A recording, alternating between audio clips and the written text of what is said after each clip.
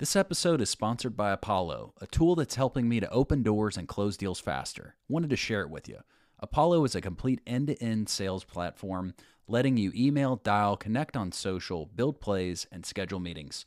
With conversational intelligence transcribing my calls lately and reminding me to act on my next steps to drive deals across the finish line, it's been a lifesaver. It's no wonder Apollo is the most loved sales tool on the planet. Thousands of users rank Apollo as a top tool on G2. Start today completely free and see how Jesse and I use Apollo. Sign up in the show notes below or at thesalesplayers.com/Apollo. That's thesalesplayers.com/APOLLO to start your free trial.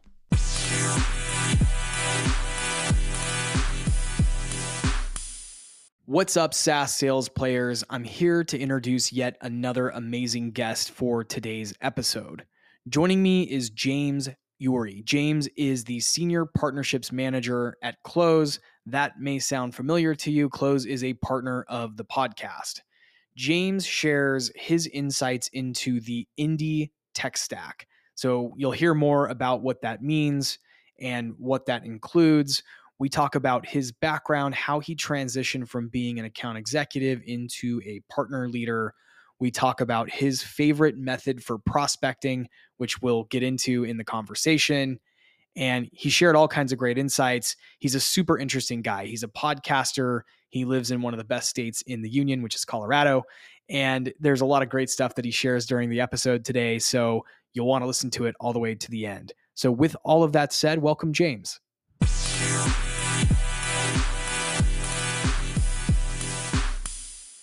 James, so glad to have you on the show. Thanks for joining us today. Thanks for having me, Jesse. Appreciate it, man. How are things up? You mentioned in our last conversation, you're in is it a small town in Colorado? Whereabouts? I am. I'm in Salida, Colorado, which is kind of hidden in southwest central Colorado. To give someone a compass, it's about 2.5 hours southwest of Denver. Okay, southwest. That's a pretty area. Yeah, in Colorado. I keep hearing about new startups launching in like Boulder, Denver area, and it seems like a great state to do business in for sure. it is. It does seem like, especially in Boulder, a new type of Silicon Valley vibe there. Nice. Yeah. Are you from there originally, or did you make? Yeah. I grew up in Colorado, in a town called Pueblo, Colorado, so not too far from here. But yeah, born and raised, man. Awesome. Yeah. Well, good deal. So a great starting point would be, my fans always like to hear how you got into the business. Tell us about how you landed in tech sales and the tech partnership world, how you got acquainted with some of these technologies, and maybe set the stage for the conversation today. Yeah, I'll give a super high level TLDR, man. Out of college, I was a teacher of all things, and I was a special education teacher, and I specialized in behavioral management. Okay. And I was working at what is called a treatment facility, where kids and youth with traumatic backgrounds, they live there, they receive therapy, and they go to school there. And as you can imagine, that is extremely challenging behaviors. You have to be a master at managing behavior to keep those kids safe or do anything productive, right? To help them. So I really, really honed my craft on managing different types of personalities, especially with traumatic backgrounds, stuff like that, right? I got really good at handling human beings. And even before teaching, I grew up in a mega church. My dad was a pastor there. So I was talking to a scope of personalities, from low socioeconomic status to the richest people in town. And so these are sort of the fundamentals and foundation that got me into sales, right? And my friends growing up were always like, you should be in sales. You should be in sales. Like, I was always pitching something, right? It's like a baseball bat or a new kind of glove or whatever I was into at the time, the type of bike I was riding. I still do this thing. And my friends were always like, you should be in sales. You should be in sales. And I always took that as an offense. I was like, no. Like, you just think of car salesman, right? And no offense, if you're in car sales, like, that's great. Like, that's, but you think of just like you're hustling people. And after I couldn't take teaching anymore, 4 years, is like, this is exhausting. I don't know how people make a career out of this. I said, no more. And my wife and I went and traveled South America and did some soul searching. Like, what am I good at? Like, what are my strengths? And came to the conclusion, I'm like, people, relationships, communication. Like these are my strengths. Now, what does that feed into on what I want to do next? And I came to the conclusion again. I was like, I think sales and then in especially in tech would be ideal.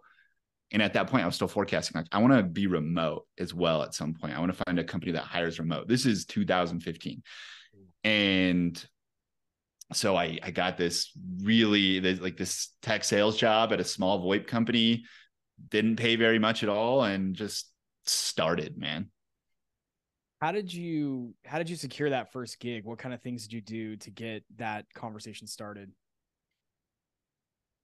I I think this was a post on Craigslist of all places. Like Oh, you come back from South America, just like, what am I gonna do? I've given up my past career, and they were hiring for a sales rep, and I reached out. They interviewed me, got the job. The sacrifice was like pay, right? I mean, it was really low, yeah. and but I just did it, and it worked out, and it progressed from there. I ultimately secured a remote role with a tech company beyond that called Recruiter Box, and then we got to move out to the mountains. That's so awesome. Yeah, that's Yeah. a theme that I've found with talking to a lot of reps who've been doing this and sales professionals who've been doing this for a long time is sometimes the first gig came about in a random way, like a Craigslist post. Yep. Like, in my case, I was just blasting applications out and I was willing to just do anything to get in and just get Yep. the door. And then usually those jobs are, for lack of a better word, sweatshops where Yes. 150 cold calls a day and you're just working off of a spreadsheet or whatever it is. Or I think in some cases people were crossing names off of an actual pen and paper list. So Classic. yeah, that's cool to hear that that's how you broke in. And I think Craigslist might be one of those overlooked places for anyone out there who's looking for their next thing. Probably doesn't hurt to spend a little time just seeing if anybody happens to be posting on Craigslist, some kind of interesting opportunity, especially because it sounds like you got in relatively early and that's shaped your career in early stage companies versus like going and working for a big fancy tech company out of the gates. And I'm imagining you've learned a lot working as, an early member of the team in a lot of these companies you've been with. Absolutely. Absolutely. Learned a ton. And I would say anybody like struggling with that, right? Taking a deep look at yourself and you're like, I am a great communicator. People are my strength. Like sales is a very good career to get into. And if you hadn't thought about that before, you should. And there's a lot of really interesting companies you can go and work for that is not just the sales hustle that is stigmatized, but can be a really awesome, enjoyable career because you enjoy people, you get energy from that, and you're good at that. Yeah. Let me ask you this. This is a hot topic that I think is on a lot of people's minds right now. It's definitely on my mind also. You're out in Salida, Colorado, remote work, and there's a lot of chatter in 2023, late 2023 at this point about getting back into the office and companies moving operations internally. Mm-hmm. Do you feel like that trend will stay, or are you still seeing a lot of companies that are remote first that are willing to hire people in, remote towns in Colorado or in my case, Arizona? What's your take on that? And where do you think the industry is heading? I think it's still to this day, you can make the assumption that everybody is open to remote, right? Yeah. When you apply for a job, there's like no thought in the back of your mind where you're looking at location anymore. You're like, they're probably open to remote. And so I think that sort of speaks for itself. So I think the majority will be people being open to that. They might not prioritize that always, but I think they'll always be open to it for the right talent. I think that, especially smaller companies, startups, SMBs, I think it makes a lot of sense to be remote. It's still sustainable to create process, keep tight communication with those remote employees. And then you can also give them that life flexibility to really attract that high quality talent. Yeah. So I think there's going to be, I think 60% of companies will will always be open to remote. Maybe we'll have some offices here and there and you're welcome to go in the office. And I think there will be like a 40% that were like, you know what? The way that our business works is we need people here and we need to collaborate in person. And I understand that too. Yeah, I think you nailed it. I think my take on it is the big tech. Like if you want to go work for a FANG, count on being in a city where that FANG has massive operations, right? Yes. Working for a FANG company, And if you're not familiar with the FANG acronym, it's just the top 5. It's Facebook, Apple, Amazon, Yep. and Google. I don't know if those are still the top 5, but that's the acronym that they throw around to denote like the top tech companies, right? But I think to your point, smaller teams are going to use remote as a competitive advantage for a couple of reasons. Like Close can hire you and all of your talent, despite the fact that you might not be in the same geolocation as somebody else, but they're able to snag you because it doesn't matter. You don't need to come into the office. And I think the small teams are going to find that they can keep their operations costs really low while also hiring anyone they want to from a bunch of different skill sets and walks of life. And I think that's going to be a competitive advantage that could, disrupt the industry in a few years again. Right. So I agree. Yeah, I think for listeners out there, if your goal is like big tech, you want to go be the top dog at Oracle or Salesforce or something like that, I would imagine you probably need to be living in San Francisco, New York City, Austin, something like that. But for anyone who wants to be part of startups and smaller, more indie companies, and we're going to get more into that here in just a second, I think there's still a huge opportunity to live where you want to, whether that's in the mountains of Colorado or another country or something like that. I do still see a lot of opportunity there. So I appreciate your thoughts on that. And I think it's again, something that's really top of mind for a lot of listeners.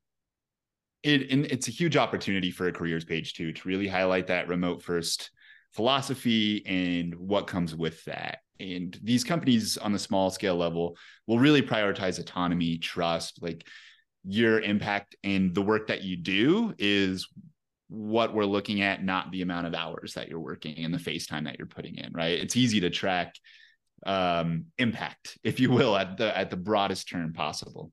Yeah.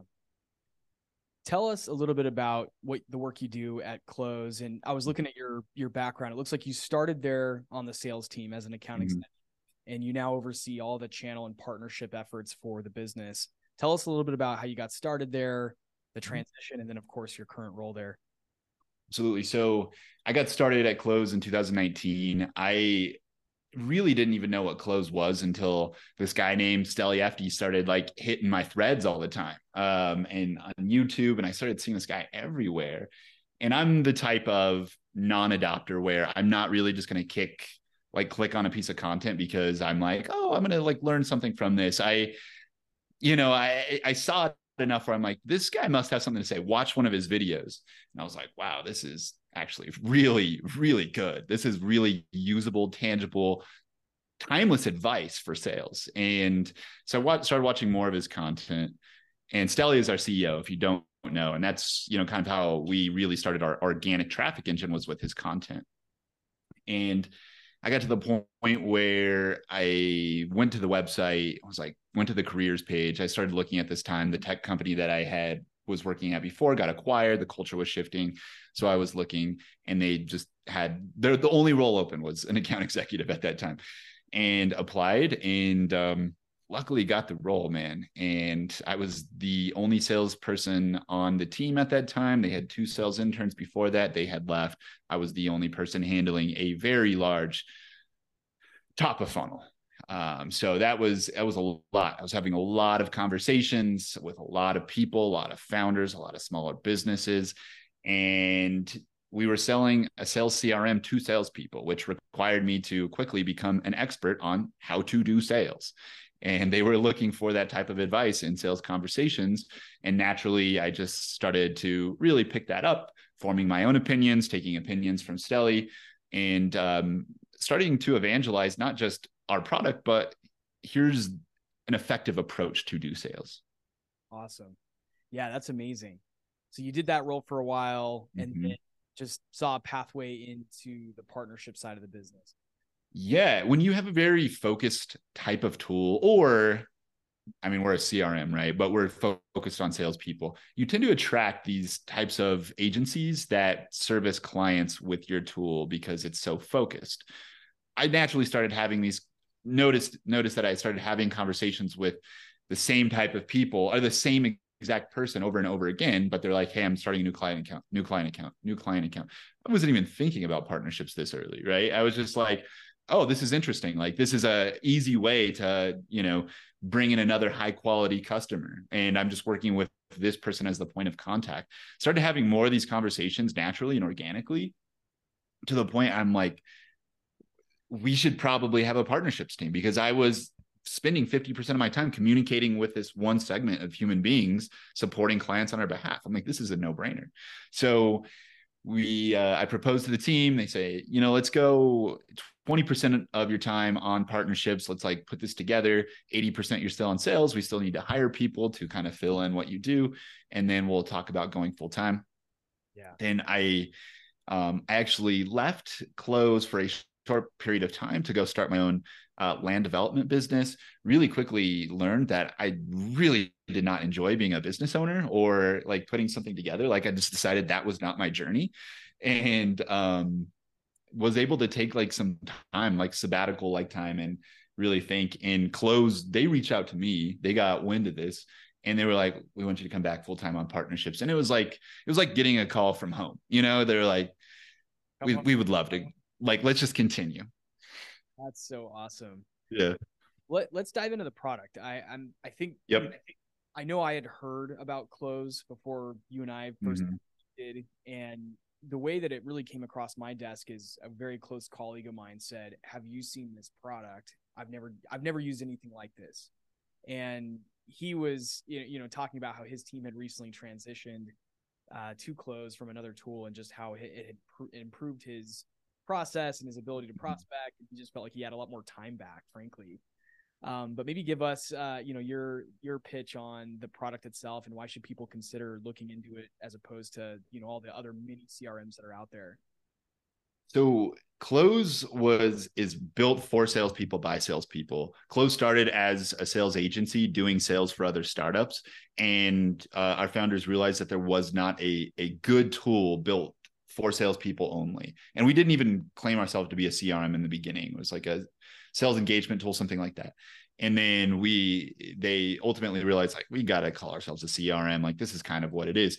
So a couple of things we fundamentally understood is there's no good native calling platforms, like no CRMs for sales that have native calling that make that easy. So that was the first thing. And emailing, right? You're going back to your inbox or jumping around to different windows. And this is like 2013, 2014, where no one has any of this collated into one platform. So the ability to two-way sync your email and then send text messages from that platform if that serves your sales process. And so we put that together, put it in one native package.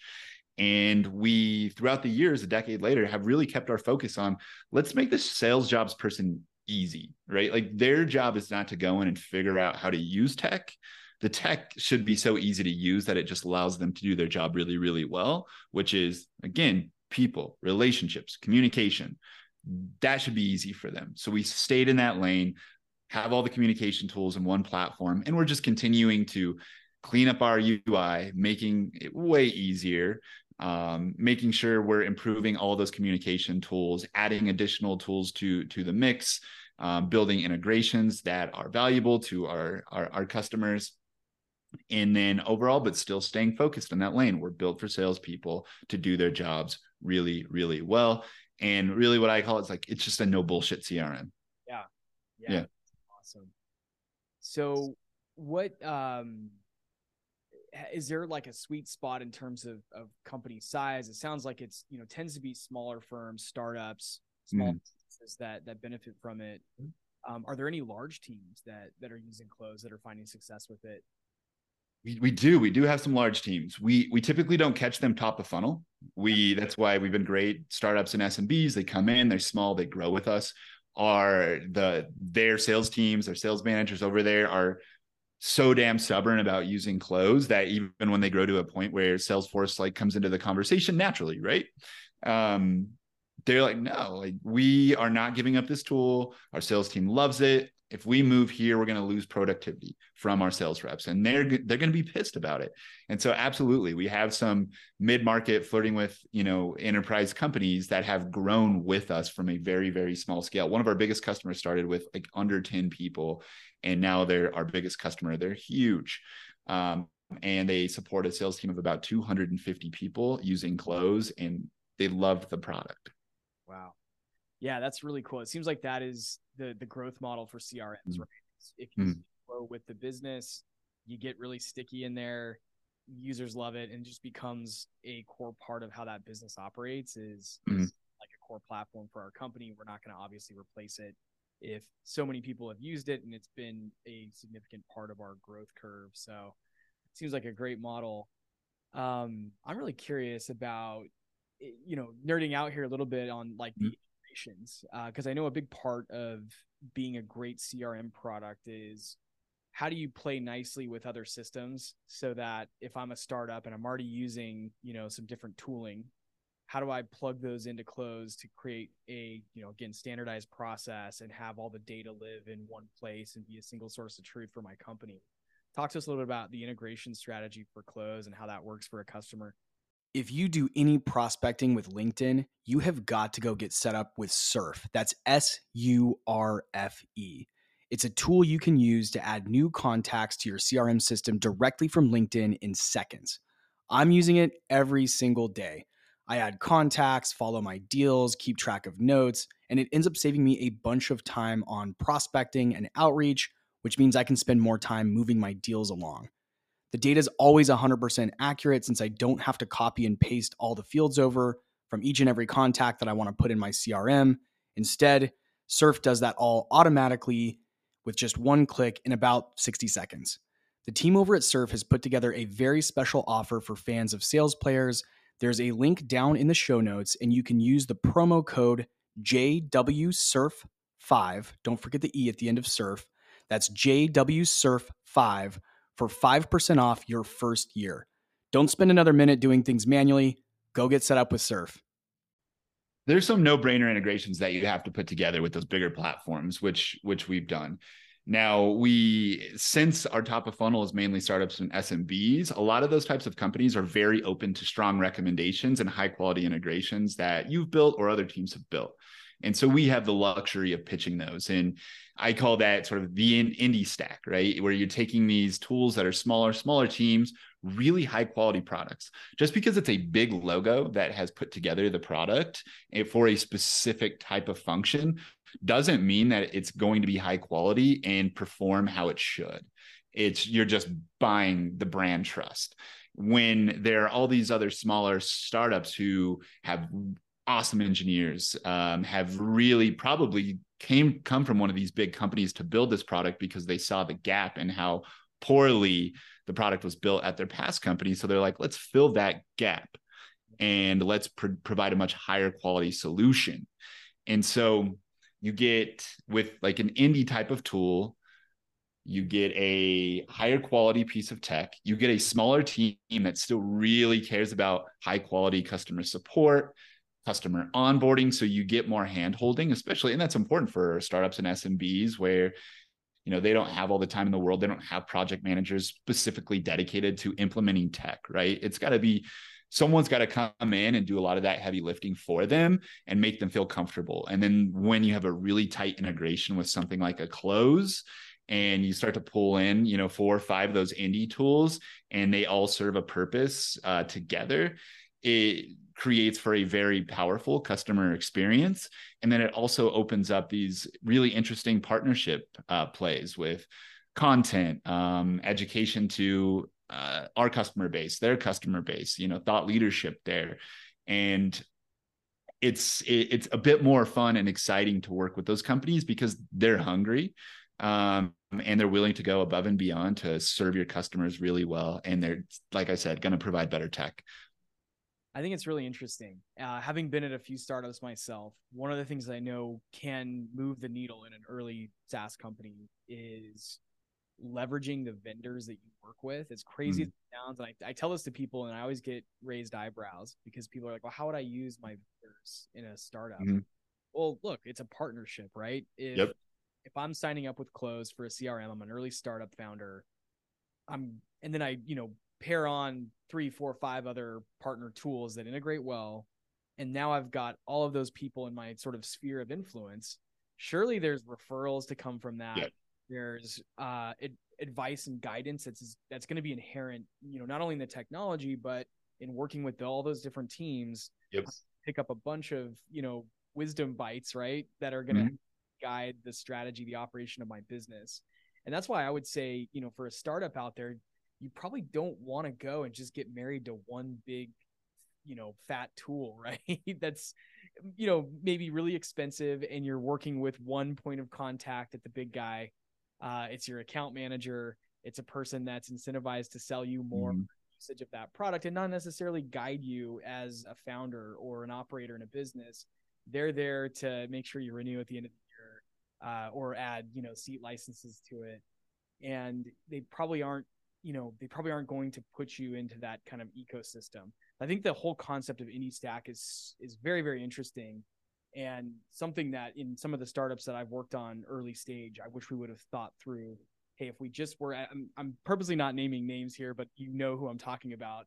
There's one big CRM player out there that a lot of the startups tend to gravitate to, but to that company, these startups are just a number. It's just, or, batch of seats, and they're not creating an ecosystem for you and your business to really thrive. They're not opening and expanding your network to more resources, more ideas, more tools that can then integrate. They're just making it harder to actually grow.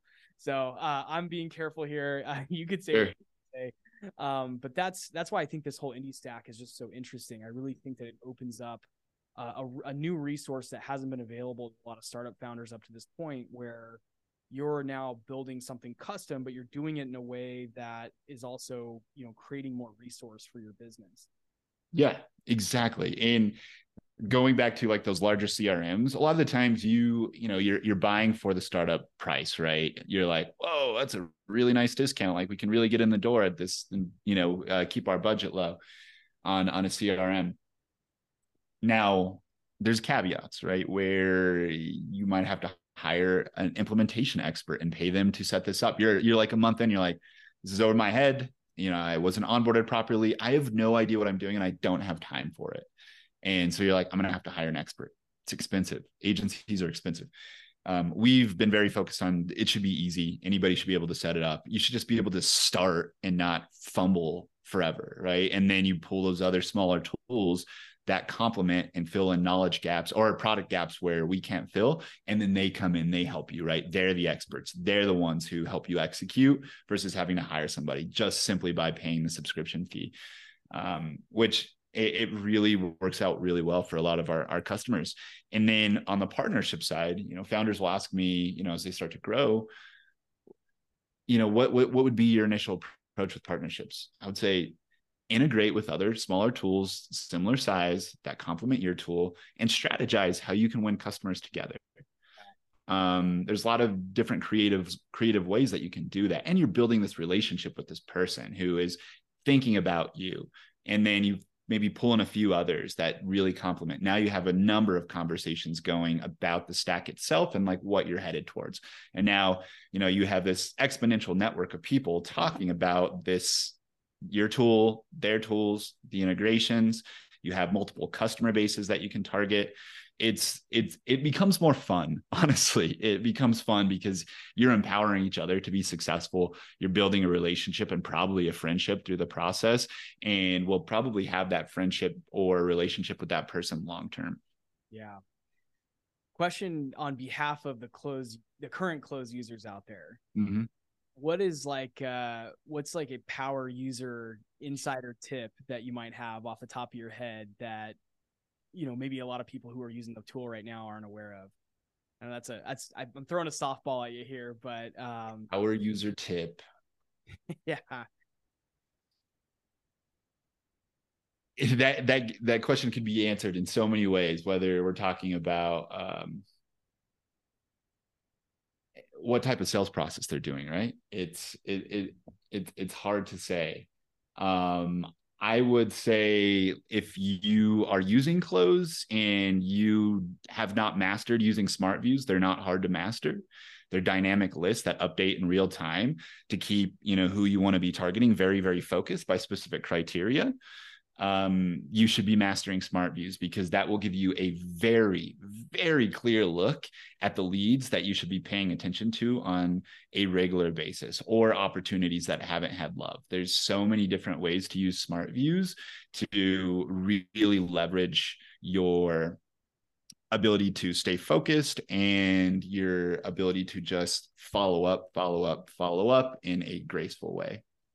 All right, folks, you heard it here first. Go and dig into Smart Views. If you're a close user, go check out Smart Views if you haven't already. Sounds like there's absolutely some, efficiency gains to be had by digging into that feature a little bit more. Now, I want to give one more sales tip that's not just exclusive to close, which a lot of folks don't do, is video messaging in their sales outreach or their sales follow-up. So Loom is the big player in the game, right? But we also have an integration with a company called SendSpark, and they're a sales-focused video messaging tool, and you can do this at scale. I get cold emails every single day, and I'm like, how do these folks not know that I work for a sales CRM? And if they really want to level up, like, it needs to be interesting or unique, right? I'm simply going to archive a long sales email. I'm going to skim it, make sure there's no real legitimate call to action, and I'm going to swipe it because I just simply don't have the bandwidth. Now, if you send me an email and I see that you sent me a video and I see my LinkedIn profile and the background of that video, I'm like, that person took some time to actually put this together. I'm going to at least give them the respect of their effort to watch this and see what they say. And I will tell you this, in the past month, I've had a single video message in a cold sales outreach. Not a single one. Wow. And it's happened a few times, but it almost never happens. And it's so underleveraged and underutilized. So use video messaging. It's a powerful tactic for outbound, but also following up, right? Where answering technical questions, maybe guiding them through the trial to set things up, whatever it might be. It's a tool that's not leveraged enough. That's okay. That is any other tips on sending a great video message to make it interesting, to make it jump out? I guess it doesn't really need to jump out, because if it's the only video message you get in a month, it's going to inherently jump out. I think sales reps tend to try too hard and overcomplicate what they're going to say. Yeah. I think you, as a salesperson, just dig deep and just be who you are and speak your natural language, just like you would to your friend, but in a business context, right? Like, just genuinely be who you are. And I think a lot of salespeople forget that. Just turn on the camera, say what you need to say. Don't feel like you need to be ultra formal. Just communicate what you need to say.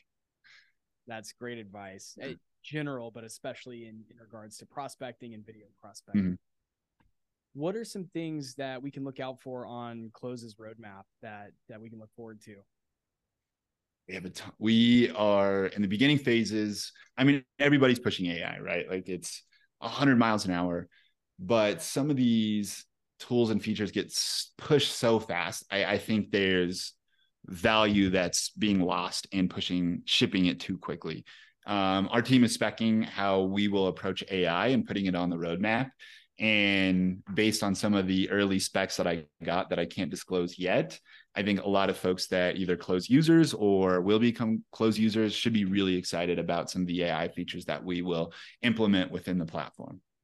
They're going to be very thoughtful and really high value.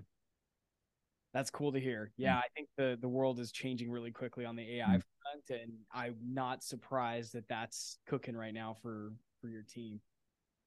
Yep. We want to empower salespeople with AI, we don't want them to fear it. Yeah. Very cool. Well, James, thanks so much for coming on. How can my listeners get in touch with you or learn more about Close, or, find your content out there? Yeah, for sure. Definitely connect with me on LinkedIn. You can find me, James Urie, Urie. I'll push value first content on there from time to time. We've got a couple of other content projects that we're working on that I'll be pitching. If there's any questions on, like, hey, I want to get started in close specific questions, partnership questions, james@close.com. Feel free to ping me. May take me a couple of days to get back to you, but I promise you I will. Awesome. Well, thanks for coming on, sharing your story, all kinds of great insights around the indie stack. And of course, that hidden tip, which is get those video prospecting notes out there. Yep, absolutely. You should do it. All right. Thank you.